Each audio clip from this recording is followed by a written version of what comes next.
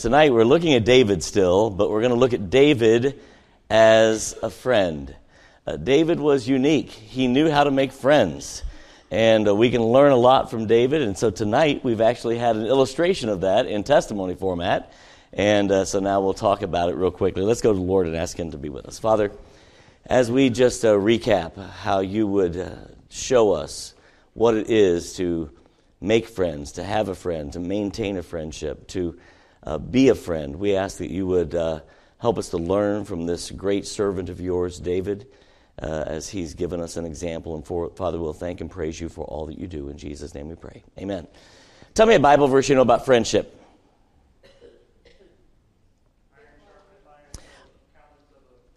Iron sharpeneth iron. So something. A man sharpeneth the countenance of his friend. Is that how it goes? Something along that line. So it does mention friend in there. Tell me another Bible verse you know about friendship. Faithful are the wounds of a friend. That literally means when a friend tells you something that isn't fun to have told to you. Or, a friend is the one that, he'll be honest. Faithful are the wounds of a friend. Somebody else?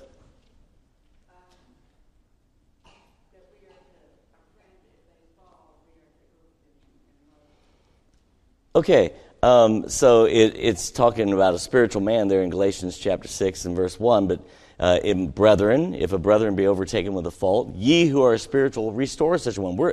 We are called upon to run in and lift them up. A friend loveth that. Jesus is a friend of. And so we get the idea. There's a lot of things the Bible teaches about friendship. And David gives us some really good examples. I'm just going to highlight them, and you're just going to have to go do your own study on David. Who's David's famous friendship with? This is an amazing thing, all right? So Jonathan is Saul's son. Saul is the king of Israel.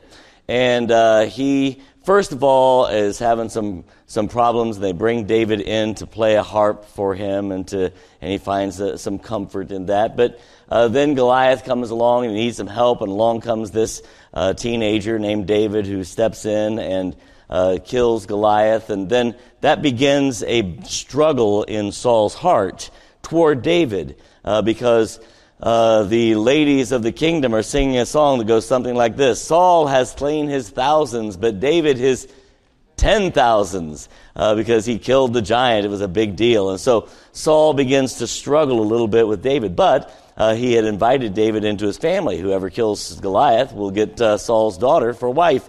And so David is now the son-in-law of the king, and Jonathan is the son. Now, as kingships go, who should be next in line for the throne? Jonathan, the son.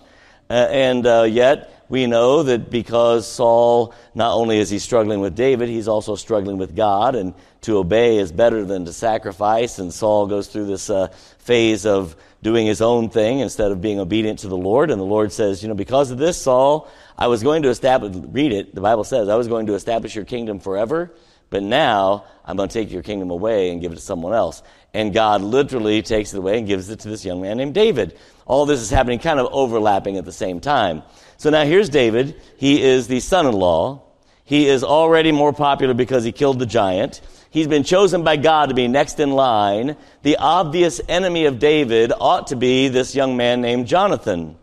And yet David somehow is able to befriend Jonathan. In fact, so much so that the Bible says that their souls were knit together.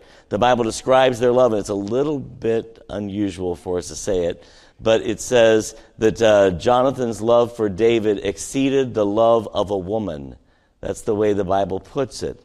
There was just this, a bond between Jonathan and David, so much so that when Saul declares that David should be killed, and he's trying to kill him, he throws the javelin and at him a couple times, and it doesn't work, Jonathan steps in, helps David get away, and Jonathan literally, look at the picture, takes his robe off and places his robe on David.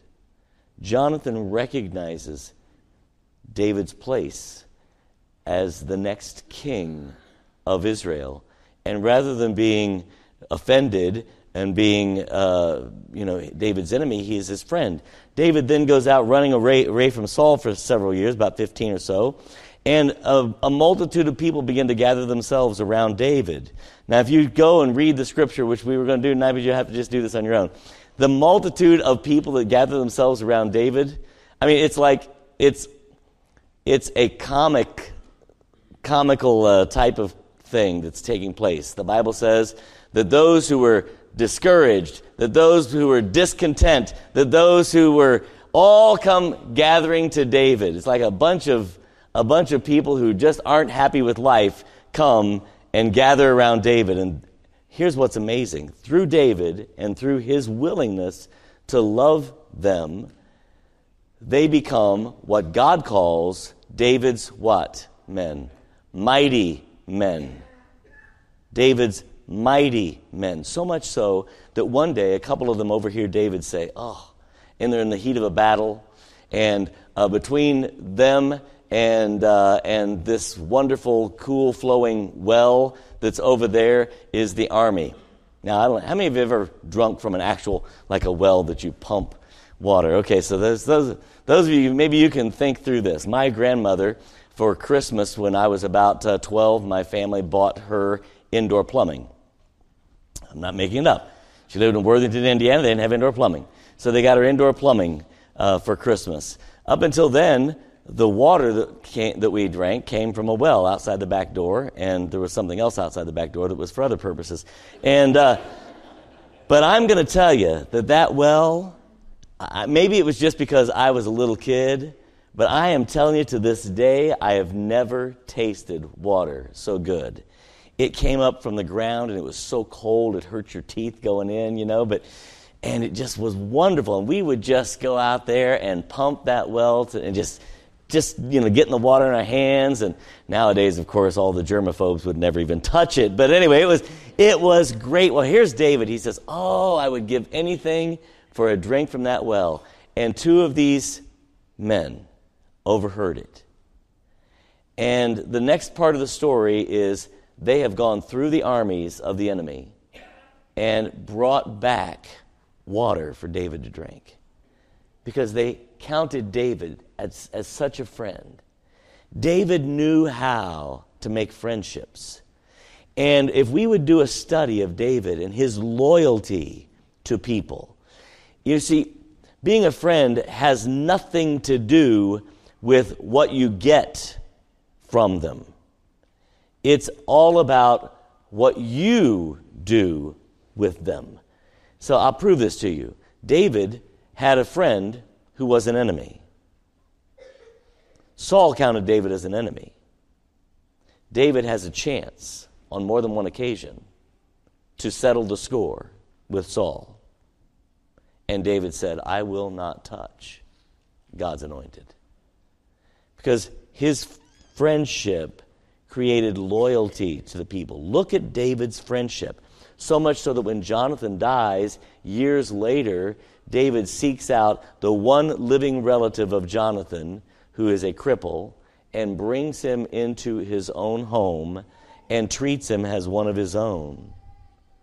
David understands how to be loyal. He understands that friendship is not about what we get from people, but what we give. Think about this. Jesus calls us his friends. What does he get from us? Grief, maybe, right? What does he get from us? Jesus is our friend not because we have anything to offer. Jesus is our friend because he has chosen to be our friend. And this is the story of David. Look at what he does. He's surrounded by these men who everyone else would want gone. And yet David welcomes them in and becomes loyal to them. Sometimes to a fault in his loyalty. Loyal to Saul, loyal to Jonathan, loyal to Mephibosheth.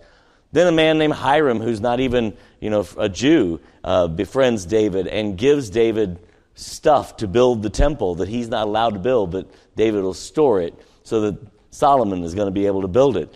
David knows how to build relationships. And it starts with just what you've seen tonight. This is the great illustration of people standing up and giving testimony about this church, or giving testimony about people that you've had at work, where there's this relationship, this friendship that's being established. David, we've looked at him as a psalmist and a shepherd, and we look at David tonight as this example of what it means to be a friend. So I'm going to encourage you to do this study on your own, because we're not going to come back to this one, all right? This is just it. We're going to finish it tonight.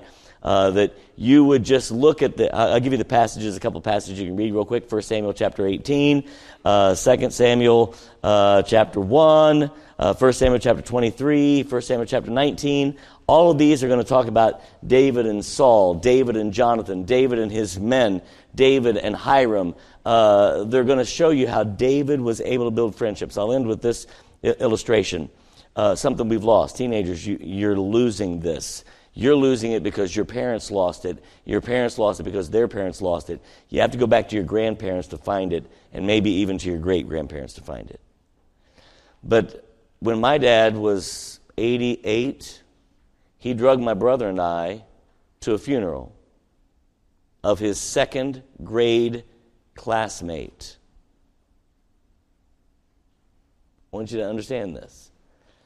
So 82 years or 81 years, my dad kept in touch with, followed, had relationship with. We live in a world of instant, and we live in a world of no real, genuine commitment. Everything is just instantaneous, and life is on the fly. And we find it difficult to settle in and actually build relationships.